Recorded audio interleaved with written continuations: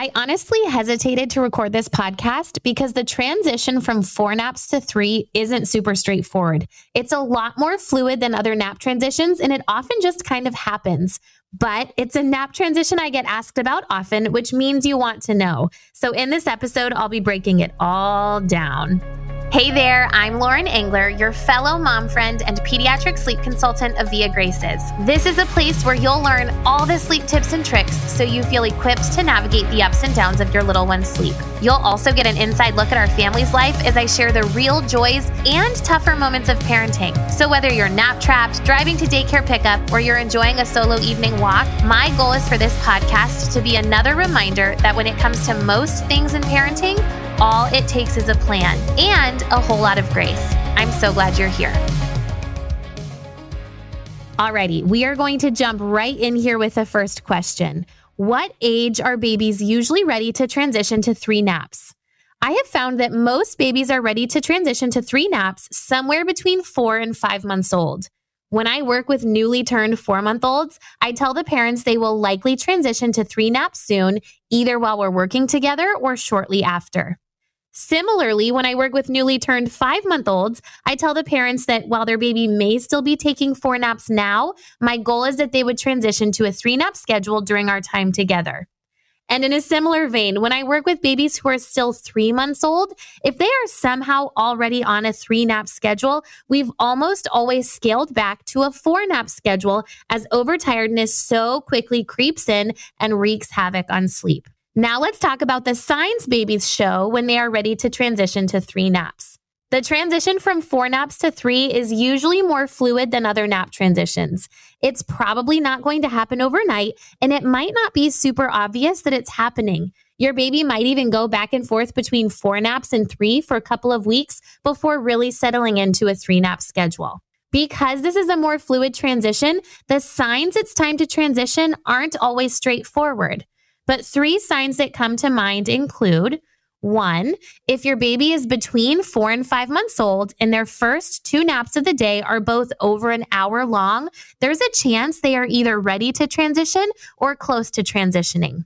2, if your baby is still on a 4-nap schedule, but bedtime doesn't fall until after 8 p.m. because you have to squeeze in 4 naps, it's time to transition. And P.S., this is for people aiming for a 7 to 7 schedule.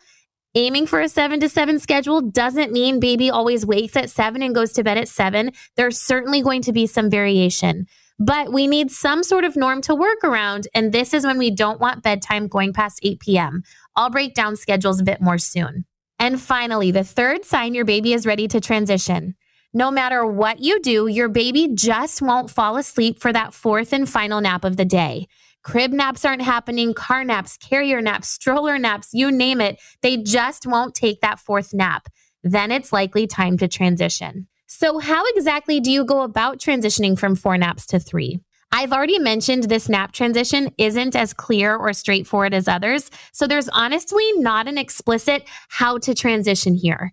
Your baby may go back and forth between 4 naps and 3 naps for a bit, and that's normal. As long as it's working for them, it's great.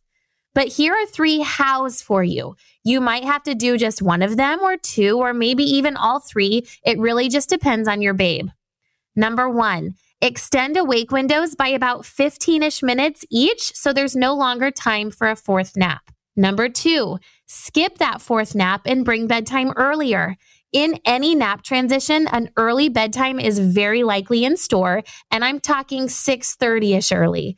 I've even put babies to bed as early as 6:15 if necessary, but we try to stretch to 6:30 when possible. Even stretching to 6:30 might be pushing their awake window 30 to 45 minutes longer than usual, which, yes, means overtiredness might come into play. But when we're going through a nap transition, sometimes it's just necessary and worth the push. That early bedtime won't last forever. And finally, 3, work on lengthening their naps. If your baby is a chronic 20 to 40 minute napper, they're probably going to hang on to those 4 naps for a while because they just can't make it to bedtime on 3 naps. And if your baby is a short napper, you're probably wondering on how to work on lengthening their naps. I'll include a blog post in the show notes with tips to extend short naps, but I will say that sleep training is a big one here. If your baby doesn't know how to naturally connect their sleep cycles yet, if they rock to sleep, feed to sleep, rely on a pacifier, there's a good chance they'll struggle with short naps until they learn to fall asleep independently, which will then transfer right into connecting nap cycles. Now a little story time about this 4 to 3 nap transition. I worked with a family a few months ago and their son had just turned 4 months old when we started. He became an independent sleeper so quickly and was rocking his naps. It was beautiful. So beautiful, in fact, that it left us in a tricky spot.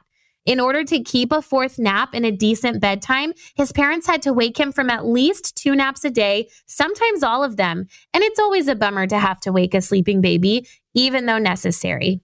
But like I said, he had just turned 4 months old, which is on the young end of a 3-nap schedule. But mom and dad were hoping a 3-nap schedule would work, as was I, so we decided to see how their son would do on a 3-nap day. Per usual, he took amazing naps and mom and dad were so thankful to not have to wake him. Rather than his usual 7:45 or 8 p.m. bedtime fell right around 6:45 or 7 that night, which they were also excited about.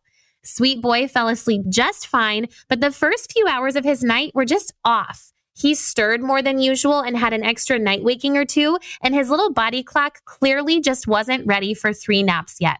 We tried extending his awake windows to help, but he was really sensitive to overtiredness and would then have false starts. So we went back to his 4-nap schedule, parents had to wake him from most naps, and his nights went back to normal.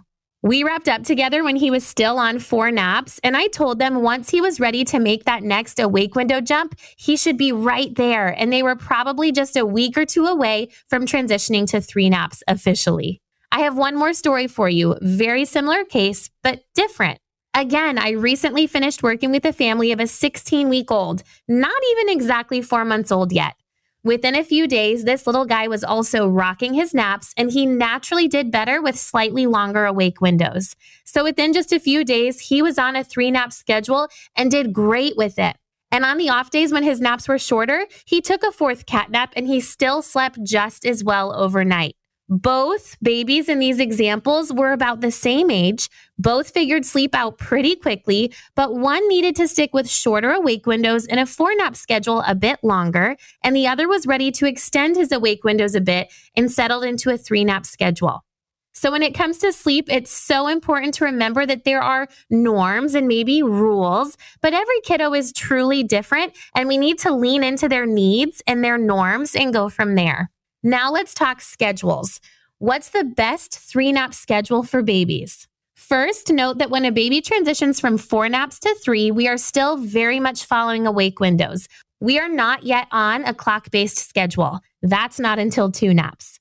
Some babies, however, do seem to fall into a more predictable day-to-day nap schedule, and that's great. I just don't expect it.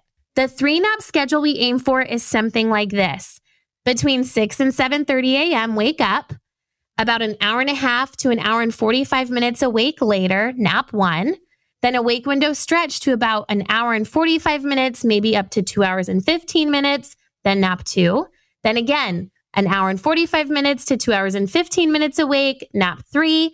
And then somewhere between 2 hours and 2 hours and 45 minutes awake before bedtime. And ideally, bedtime would fall somewhere between 6:30 and 8 p.m. If a baby is closer to 4 months old, they will be on the lower end of these awake windows, but taking at least 2 solid naps a day, each over an hour long with a 3rd cat nap. And bedtime will likely be closer to 6:45 or 7.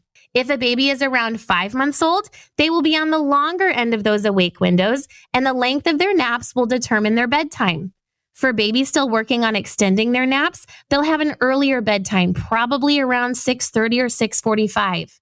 But for babies who regularly connect their sleep cycles at nap time, their bedtime will be closer to 7, maybe 7:30. Side note here, if all of this talk about schedules is a little overwhelming, I've got you. We have a free baby schedule guide that has the schedules I just spouted off, as well as the other schedules your baby will need in the coming months.